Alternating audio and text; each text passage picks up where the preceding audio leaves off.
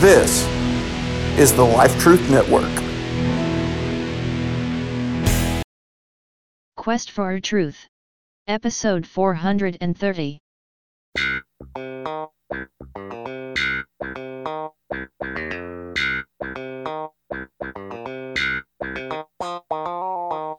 Quest for Truth, presented by Protectorate Productions and HPN, Helpsley Podcast Network. Now located at life-truth.com. And now, here is your host, Keith Helpsley. Hey everybody, this is your host Keith, and I am doing a solo episode today. Going to round out the month of July, our Independence Day, 4th of July, all month long extravaganza. We're going to end it the way we opened it, with a visit to the days of old-time radio. We're going to return to that series lest we forget. And it does seem to have three umbrella series under it. This is the two episodes I'm playing this month is about educating our youth. And before we talked about the right to free speech, this one's going to just talk about education in general, talking about comparing what a bad school system looks like to a good one. It's hard to imagine that today since we're stuck with the bad one. But there is not really a lot of spiritual lessons to learn, but I guess you could glean from some of that. Because the more important thing is not our government or our schools, but Christianity. And so there is that. Anyway, with that said, let's go ahead and get started with this visit back to 1943 and the way our government tried to educate people. So here we go. Oh, right after this quick word from the good folks at ChristianPodcastCommunity.com, where you'll hear lots of good voices, and some of them will sound like these right here. This is the Bible Sojourner, where we discuss issues related to the Bible, theology, and culture. I'm your host, Peter Gaiman, professor of Old Testament and Biblical Languages at Shepherd's Theological Seminary. Shalom and welcome. Thanks for joining. You can also find out more about me and the Bible Sojourner blog and podcast at petergaiman.com. And you can also find out more about Shepherd's Theological Seminary at shepherds.edu. Who knows, maybe you could take a class with Mike and I. So I look forward to seeing your interactions with this book online. Until next time, may the Lord bless you and keep you and make his face shine upon you.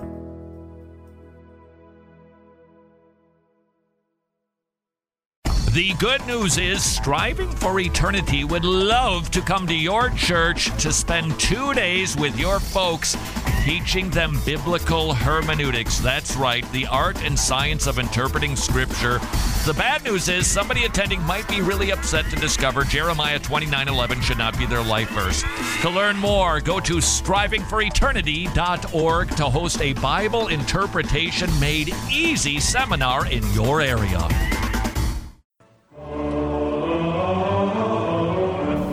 Commands of Christ, presented by Nathan Caldwell. Keeping the commandments of Jesus. It's simple yet profound, but Jesus said, if you love me, keep my commandments. It's simple, but think about it for a minute. People say, oh, I love Jesus, but are you doing what Jesus wants you to do? Are you following the will of God as stated in the Bible? Because, Keith, there are a lot of people now that claim to love Jesus, but there are certain verses in the Bible that make them uncomfortable. Another thing is, the way I said that before was more directed at others, but I think it should also be directed internally. Do I love Christ? Am I, talking about myself, and others need to ask themselves the question, am I keeping his commandments? How much do I really love Christ? And do we ever love him enough? No, but I'm telling you, we need to self-check quite often. That was Commands of Christ, presented by Nathan Caldwell. Quest for Truth, now located at life-truth.com. Main topic. Hey, once again, we're going to return to the days of old-time radio, and I have this show called Lest We Forget. It was a public service. Was that it? It was before they had National Public Radio, and the government produced these shows, and they were to educate our young people, and so they were meant for kind of a documentary kind of a thing. And there's under the umbrella of the Lest We Forget programs, I don't have very many of them, and I'm really kind of new to this series. There seems to be at least 3 sub-series, and this episode will wrap out our month of July Independence Day this year. And it's the only 2 shows I have, in the opening one I did for the month and this closing one. But this one has to do with educating the young fellers, and as it were, in school, and the importance of what an education played in being good citizens of this country, and why America's ethic is far superior than those of other nations. Now, keep in mind that this, I don't have the date, but it was sometime in 1943. And that means America was right in the middle of World War II. And at that time, America saw its mission as fighting against tyranny. You would never hear words like authoritarianism or meritocracy or some of these other modern day buzzwords. And they did understand fascism. They understood tyranny. They understood forces that were bent on opposing and tearing down democracy. And so the thrust of how the government wanted to educate the young students at the time, high school students, is to teach them why tyranny is so bad and why democracy is so good. Now, in this first clip, because I have these broken up into clips, I'll interject comments in between. There is some statements in here that makes you cringe a little bit. I'll talk to you more about it after we play the clip. So here we go. What of the youth of our nation, those young boys and girls who are not yet old enough to serve directly in our great struggle? What of the youth of whom the orators so often speak these days? Yes, ladies and gentlemen, when we resolve the question, we can see that the great reason for our struggle is not to free the world from tyranny just for ourselves. It is to ensure the freedom we now enjoy for those generations who are to come after us. The young boys and girls of today, their children and their children's children, those are the people we're fighting for. We're fighting to keep the precious heritage of freedom for those whose duty it will be to rebuild and fortify a war-torn world. And how are we keeping the light of liberty burning in our children's souls? The orators can tell us that, too. There is no more precious gift that we can give to the youth of America than a free, democratic education, the kind of education that every American is entitled to. Not just reading and writing and arithmetic. You can learn those things anywhere. But American schools teach the gospel of democracy, equal opportunity, tolerance, fair play. Our schools teach the ideals that formed the beginnings of this country, the ideals that have made it great and shall continue with God's will to keep it great. That's true. You can learn a lot of things in the Little Red Schoolhouse. All right. And again, that is a very noble position for education, to educate students in understanding their democracy, their government. But the thing that made me cringe is use the phrase, the gospel of democracy. You can't make democracy your gospel. You really need to reserve that for the realm of religion. But I get what they're saying is they're esteeming the tenets of our American democracy right up in there. And you can see that early educators held teaching the kids, educating them both in our constitutional government along with the Bible was of utmost importance, that every student, every child in America should be taught those things. And here's a little bit of a motivational bit, a quote from Thomas Jefferson. I don't have a lot to comment about it. It says it all pretty well. So let's listen to what Thomas Jefferson had to say on the importance of education for everyone.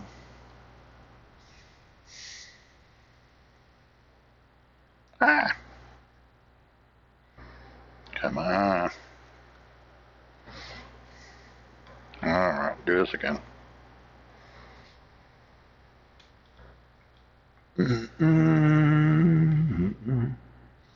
Record.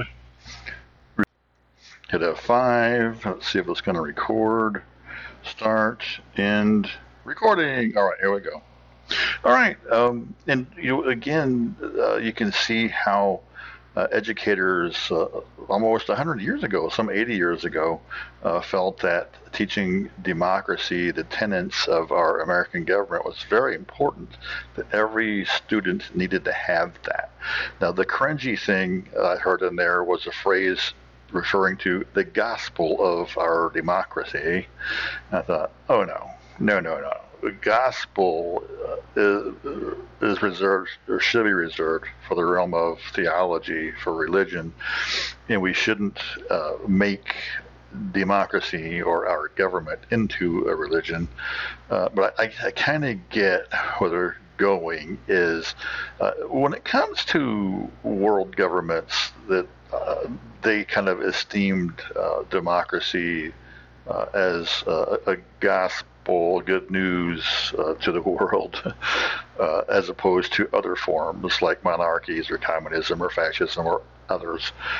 So there's that. So I'll forgive them for that. Maybe you will too. You can tell me about it if you don't. But it did have some other good points in there. We should, have a sense of fair play and so forth. And that's what they taught. Those kind of ethics back in 1943. But next up is kind of a motivational bit about how our early founding fathers, particularly Thomas Jefferson, felt about the importance of education. I don't have a lot to comment about that, so I will just play this clip. Some really great men have come from humble beginnings. It was what they learned at school that gave them their opportunity to become great. When young America had just come into its own more than 150 years ago, one of the first problems to confront our new government was public education. Listen to what Thomas Jefferson said. Above all things, I hope the education of the people will be attended to. Educate and inform everyone. Enable them to see that it is to their interest to preserve peace and order, and they'll preserve them. They are the only sure reliance for the preservation of our liberty. Preach a crusade against ignorance. Establish and improve the law for educating the common people.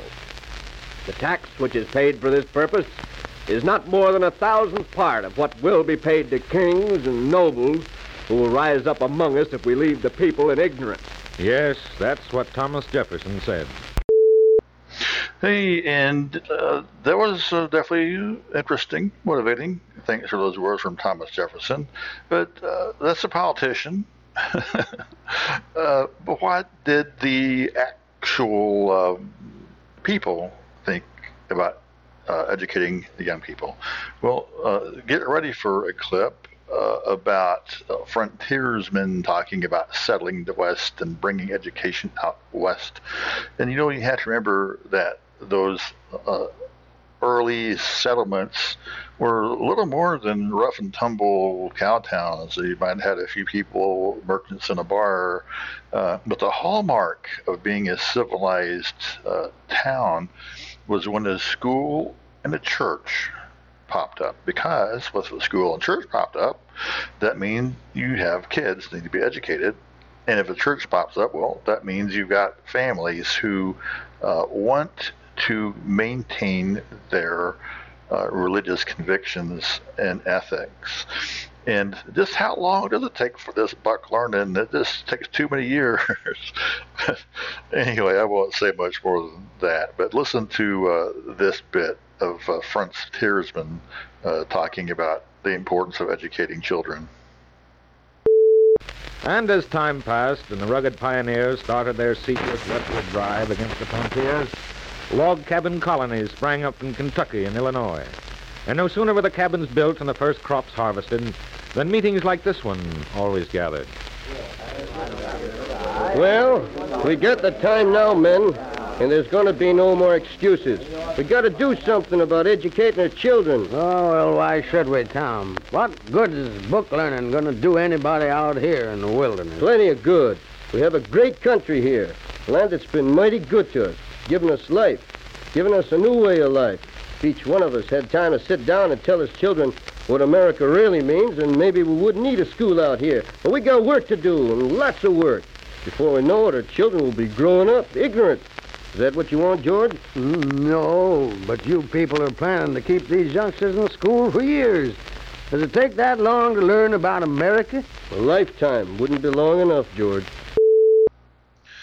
Okay, I don't have a lot of comments on that. I can let that stand as it is. Have much to say about it. And of course, the show announcer has his remarks, essentially saying, the school system in its first 100 years or so, even 150 years or so, was pretty sound, pretty stable, pretty consistent, pretty much the same.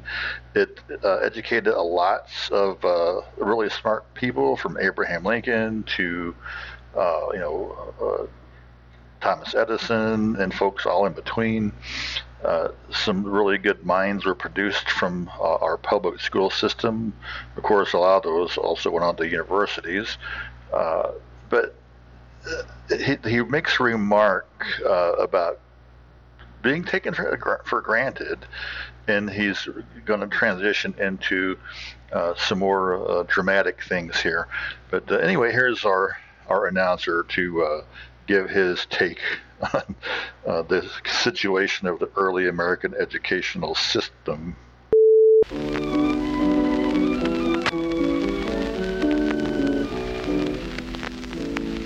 And so in every town and hamlet, there has always been a school. And always great men came from those schools. Always a Longfellow, an Emerson, a Lincoln, a Theodore Roosevelt, a Thomas Edison. Schools have changed as our country has grown older, richer, and wiser. They teach lots of new subjects. They use newfangled methods, too. But the message that's taught is still the same. That will never change.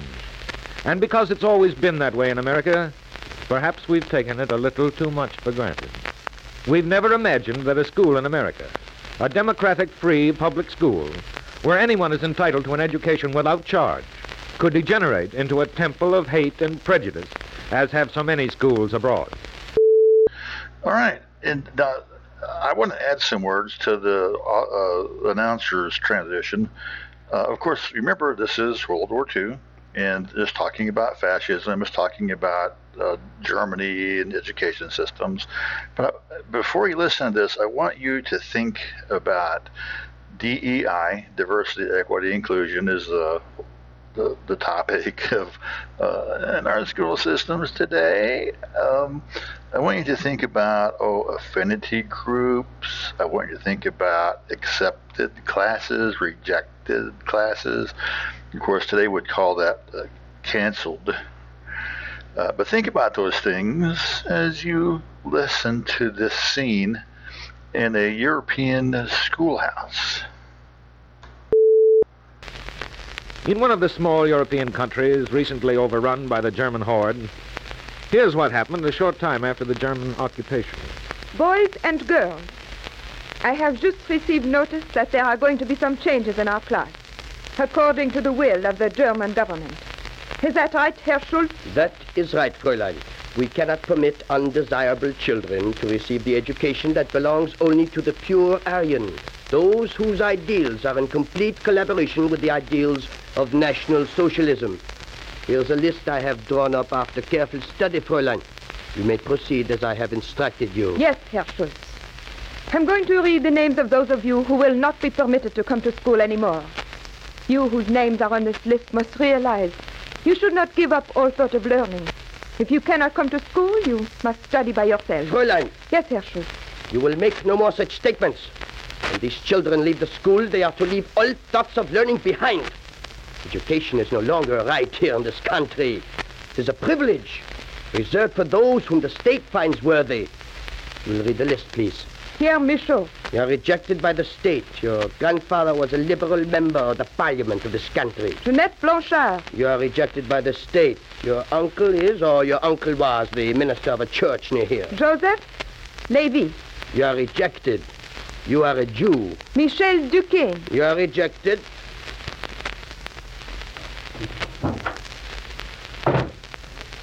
All those whose names are on the list are gone, Herr Schultz.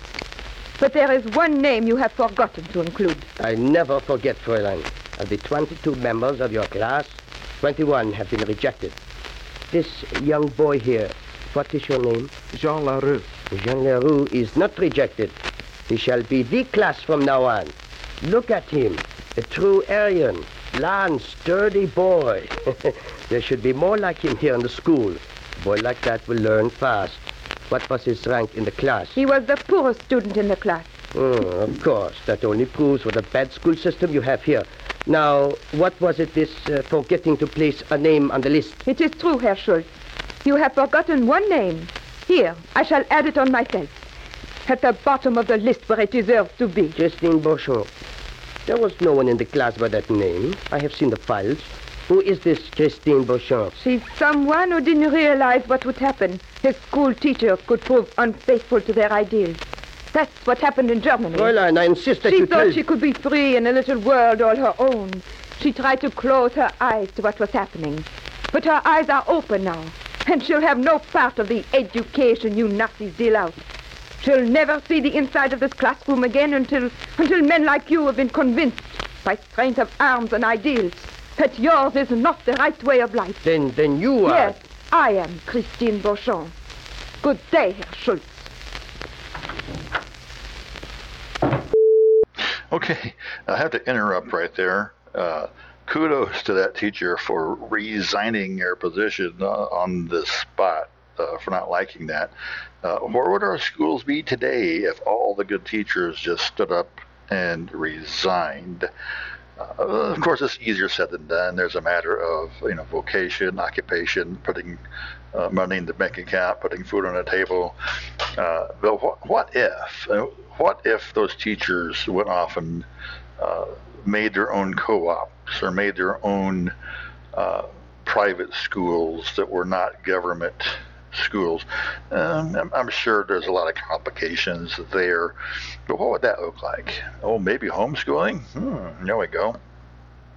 But I also got a kick out of the only kid left in the class that fit the government mold was the dumbest kid in the class. And isn't that what's happening today, where we have this, we got to put you in this affinity group because your grades are lower than the rest of the class, and you can't get into the good classes or the good schools unless we do affirmative action to shove you into where you're out of your league with not having the knowledge. So how much of our school system today has devolved from even the system in the 1940s? In my interview recently with Gene Clyott, the squirrel, he even mentioned that I can't remember his first name, Dewey, got into the school system, but he wasn't the first one. But in the 20s, he began to try to transform the school system into what we have today. But this is 1943. We're still talking about red schoolhouses. We're still talking about small-town neighborhood classrooms where some of those progressive pollutions hadn't quite reached. And this was more the norm than not, because more people tended to live in rural places and small towns and not crowded into the big cities. Yes, cities had high populations, but the majority of folks did not live in cities at this time. But it's just eerily similar. This nondescript European school is so much like our modern system. And what happens when good teachers walk out? Well, let's play the rest of this scene and we'll find out. No, I'm going to teach this class myself. Now, Jean. Yes, sir? Now we shall commence the lesson for today. But what are we going to study? The soldiers have taken away all our books. You shall have new ones, too. German books. But I cannot read German. You will learn, and at once. You must learn German. It's the language of the conquering race. Your race, Jean. But I am the only one. Everyone else is gone. Even the teacher. I am the teacher. Everyone else is gone to save you from contamination. You are the only one pure enough to learn to adore the Fuhrer, to be trained for the destiny of our great nation. And what of the schools and colleges in America today? How are we taking the precautions that Christine Beauchamp did not realize until it was too late? Okay, well, that's what you get when the good teachers walk away. You get poor teachers, unqualified teachers, teaching dumb students to be good little activists for the cause. Wow, that does sound so familiar with today's school system. We have a lot of unqualified teachers teaching dumb students how to throw out the education, throw out the school books, because in this case the soldiers came and took them away. But in our case, well, the modern day activist soldiers have thrown out quality education to replace it with their modern day garbage. But hey, as the announcer suggested, well, what about American schools? Well, I have another drama here. Let's listen in and see what's happening in this American school. How are we guarding democracy and freedom of thought at home? Well, here's a story that actually happened in one of our schools not so very long ago. Hey, what's the matter, Jim? Why are you sore at Jake? No, I'm not sore at him. I just don't like him, that's all. You don't like him? Why, you and Jake have been pals for years. Ever since we started going to school. How come you don't like him anymore? Well, it's just that I'm not going around being friends with that guy. Why not? Not because he's Jewish, of course. That's it. And if you fellas want to hang around with Jake, you can count me out of this gang. Well, that's the way you want it, Jim. Jacob's a friend of mine, and I'm not going to let him down. I don't care if he's Jewish, or Protestant, or Catholic. Jacob's my friend, and he's going to stay my friend.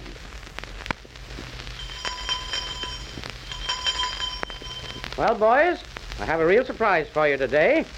I'd like to introduce a new member of our class. This is Fritz Schmidt. Fritz was here with his family when the war broke out, and he's going to stay here in school with us for the duration. Now, Fritz, if you'll just take that vacant seat in the second row, please. But, sir, that boy, the one I would be sitting next to. Well? But he's a Jew. I can't sit next to him. And I am a Catholic. You're going to be taught by me. You cannot do this to me. I will not stay in this school with Catholics and Jews. You must teach dangerous propaganda here.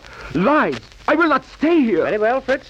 You may take that vacant seat in the back of the room for the rest of the day. And after school is out this afternoon, we'll have a little talk. And I'm sure that we'll be able to straighten things out for you.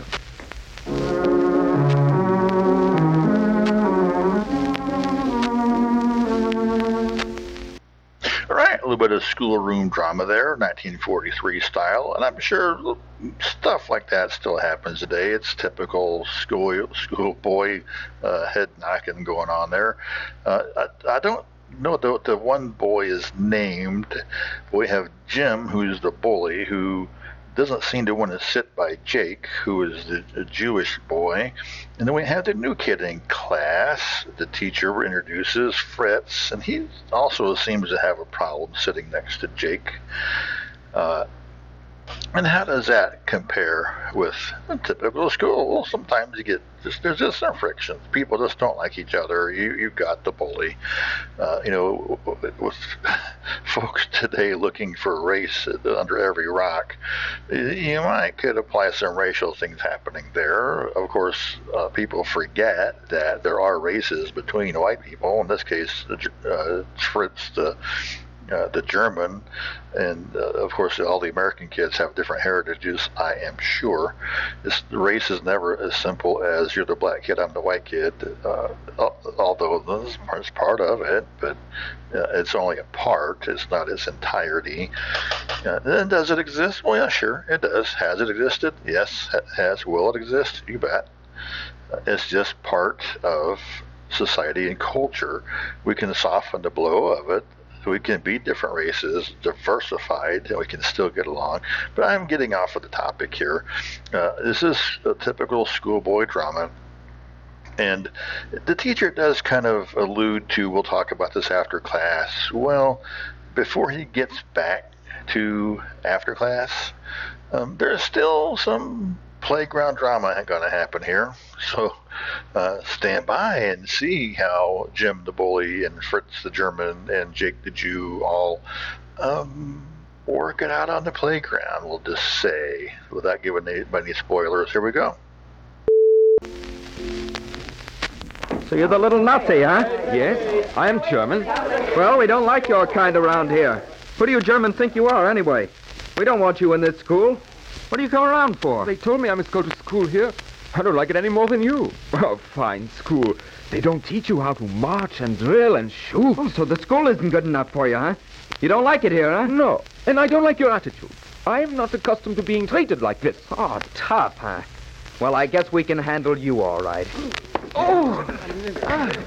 Maybe this will teach you to stay away from places you're not wanted. Hey, what's going on? Let him alone, Jim. He wasn't bothering you. I saw you picking on him. Listen, stay out of this, Jake.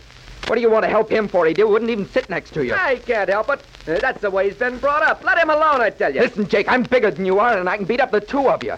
Now get out of here, quick. Not until you let him alone. All right, Fritz, you better go back into the classroom. Jim and I got something to talk over. Come on, Fritz, run. What a fool you are helping him out. Now I'm going to give you the beating he was going to get. Boys, what's going on here? Nothing, Mr. Scott. Jim and I were just practicing some wrestling. It's pretty strenuous practice. Well, you'd better hurry back to class. The bell should ring any minute now. All right, boys. Come to order now. Where's Fritz?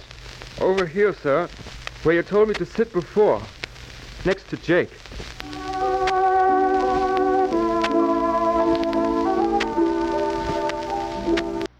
All right, a little bit of schoolroom drama there, 1943 style, and I'm sure stuff like that still happens today. It's typical schoolboy head knocking going on there. I don't know the one boy is named. We have Jim, who's the bully, who doesn't seem to want to sit by Jake, who is the Jewish boy. And then we have the new kid in class. The teacher introduces Fritz, and he also seems to have a problem sitting next to Jake. And how does that compare with a typical school? Well, sometimes there's just some friction. People just don't like each other. You've got the bully.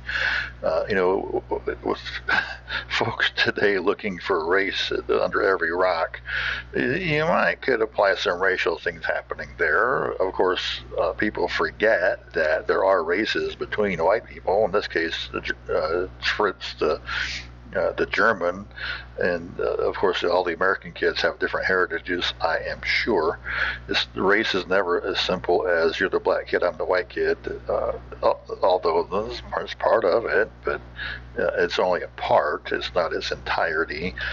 And does it exist? Well, yeah, sure, it does. Has it existed? Yes, it has. Will it exist? You bet. It's just part of society and culture. We can soften the blow of it. We can be different races, diversified, and we can still get along. But I'm getting off of the topic here. This is a typical schoolboy drama. And the teacher does kind of allude to, we'll talk about this after class. Well, before he gets back to after class, there's still some playground drama going to happen here. So stand by and see how Jim the bully and Fritz the German and Jake the Jew all work it out on the playground, we'll just say, without giving any spoilers. Here we go. 5, checking my cursor, see if it is, why is it not going to read to me? It's root piece, JAWS the PC, going to the bottom, recording. Okay, woo, what a rigmarole. Okay, here we go. Hey, some interesting classic playground drama there. You know, my takeaway on that, of course, it's going to work out well, but, you know, sometimes it's true that kids just naturally get along on the playground. The matter of race or background isn't the problem. Whenever I was younger, we didn't have a lot of black people around my neighborhood. In fact, we had none until I was a little older. We'd have some Mexicans. We had some Asians, I believe. But hey, on the playground, everybody got along just fine. There was no animosity between people as related to race or ethnicity. And now, of course, this level and this drama is high school related, and I can see that. Sometimes you do have a bully who just wants to flex his muscle. I mean, he was mean to Jake the Jewish kid, now he's being mean to Fritz. And it's interesting that the target of both of them, Jake the Jewish kid, comes along and sticks up for him. And he and Fritz goes away, and then the unnamed kid, I don't think he's named, has it out with the bully. A little bit, again, some schoolyard justice happening. And they, of course, get caught by the teacher. Oh, no, we're just wrestling. Anyway, ain't that the way it goes? It still happens, trust me. But anyway, I just thought it was interesting. It's in its own way, its quaint little 1943 way. It demonstrates that sometimes kids don't need the schoolhouse. They don't need the educational stuff crammed in their head. They just have an inherent way of knowing and working things out. Now, sometimes they do need adult guidance, but this is a really short snapshot drama. So it is what it is. Now, of course, the teacher comes along and they work things out, but there's still some lessons to be learned. Now, upcoming on this next clip, I'll let it speak for itself because it does expand. It gives the characters a chance to expand on what they learned from this lesson today. And it has a quote from James Garfield. If I'm not mistaken, remember right, he was one of the presidents who was assassinated in office, but he grew up dirt poor. I think his mom was a school teacher. He grew up to be a school teacher. I think in his younger days, he was a canal boy. What that means is he was part of the crew that would pull barges through the Erie Canal. So he was a hard-working, struggling young lad. But he overcame that. He managed to, as I recall, break out of the financial mold and get enough money to go to college, and then, of course, put him on a trajectory to later become president. Anyway, a little side note, a little bunny trail for you. But as promised, here is our final clip, and you will see what these boys have learned about their opinionated and racist ideas and the real power and beauty and quality of the American style of democracy.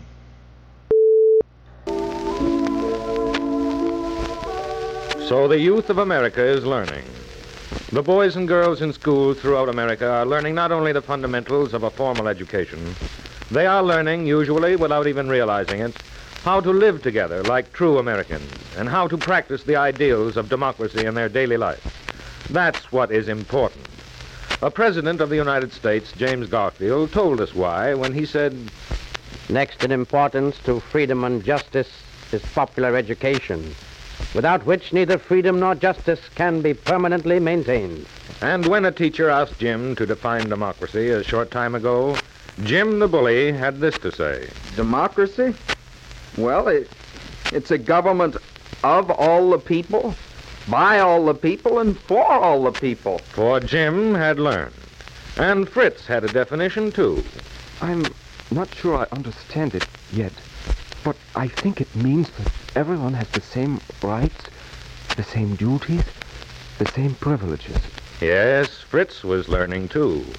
And when it came time for Jake to stand up, he thought carefully for a moment before he said, "Form of government that wants us young people to learn, not just for our own benefit, but so that when we grow older, we'll be worthy of having a hand in our own government." You see, the youth of America is learning, and learning well. And the American youth are learning, it looks like. Good. I trust that they still are today, as long as they have qualified teachers, sound curriculum, understand the real tenets of our government, constitutional democracy, which are apparently not being taught, and understand the ethics and teachings of the Bible. If not having a real lasting faith, there's a lot to learn there, even if you just can't bring yourself to accepting Christ as your Lord and Savior and becoming a believer. But did you catch, it didn't get mentioned a lot, but I did mention it earlier. I wanted you to think about diversity, equity, inclusion. And what did the final thing they learned is that the government of the people, by the people, and for the people. And I like how the bully included the word all with each of those phrases, because it is for all the people. And I noticed that Fritz, the German kid, talked about rights and duties and privileges. Too often today, we want a handout, we want a privilege, we want an entitlement, we are owed something, but we forget our rights are not necessarily a privilege. Our rights also mean we have duties. Now, if we fulfill our obligations and we do our duty, then that gives us the right to claim our name as Americans, and we receive those privileges. You can't expect the privileges and the rights if you're not willing to get on board with the duties. When it comes to diversity, well, great. We are a diverse country. We have diverse nationalities. We have diversity in social classes. That's wonderful, but it's not our strength. Our strength is, what are we unified under? Are you unified under yourself? Wow, good luck with that, because there's 300 some odd million other Americans who have their own self to look after. That's not unity. That's chaos. If you can't unify under something, you have chaos. Now, what do Americans unify under? We should unify under our Constitution. Our Constitution declares what our American government is. And how do you know what that says if you don't study it, if you don't read it? You might just say, oh, it's a hate document. It's hateful. It's hate speech. Well, how do you know? Have you read it? Is there hate speech? Yeah, I'm sure. Just like there's racism, sure. But that's not what our Constitution is based on. It's based on a government of all people, for all people, by all people. I may have that out of order, but you get the point. And it's not a government for any one people group. And is it the best to cover all people groups? Well, no, you're never going to find that outside of Jesus Christ. And in that case, you need to be more worried, not so much about our American democracy. You need to be more worried about what Scripture says, what the Bible teaches, who Jesus Christ is, or what he came to do. That's where you need to find real unity. If you could find real unity under Jesus Christ, it doesn't matter what country you're in. You could be in any country, a communist country, a fascist country, an authoritarian country, a monarchy. You can be in any country. If you can unify under Christ, it doesn't matter. You still have some strength there and some affiliation with other believers of like-minded kindred spirits. There's the words I'm looking for. But as a nation, if you think American is a colonial, hateful nation, then you've never read American history. If you think America is racist, then you never really read American history. Yeah, there is racism. There always has been.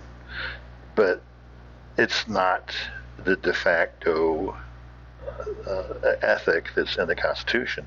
And there is room for people who have animosity towards each other to come together under the banner of America.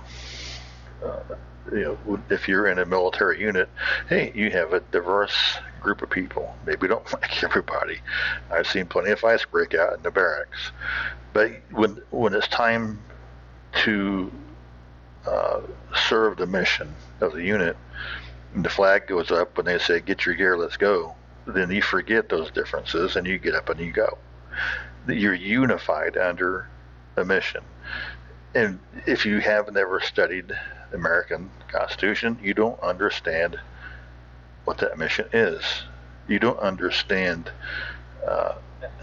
that there's times to express your diversity and there's times to put it aside for a bigger cause. And I think that's a long, verbose way of saying very succinctly what these boys learned and then expressed in that closing scene. And that's all we got. You may have noticed throughout the episode there was a skip right all through, and it got kind of bad towards the end. And trust me, as the audio continued after that last moment when I cut off, it was just the closing credits anyway, but it just got a really bad record skipping and repeating as records do. If you've never played a record, youngsters out there. Anyway, that's all I got. So hey, we'll get busy. Next time we should return with Truth Exposed, and we have a few things lined up in August, but we'll have to see what comes on the pike on the podcast, so stay tuned. If the practice principle is vital for teaching such morally neutral task as tying shoes, how much more important is it for training children in Christ-like character? This is Yvette Hampton, host of the Schoolhouse Rocked podcast. Join us each week for a new episode as we offer encouragement and resources on biblical discipleship from popular speakers and authors, as well as parents just like you and me. Find out more at schoolhouserocked.com or listen anywhere you find your favorite podcast.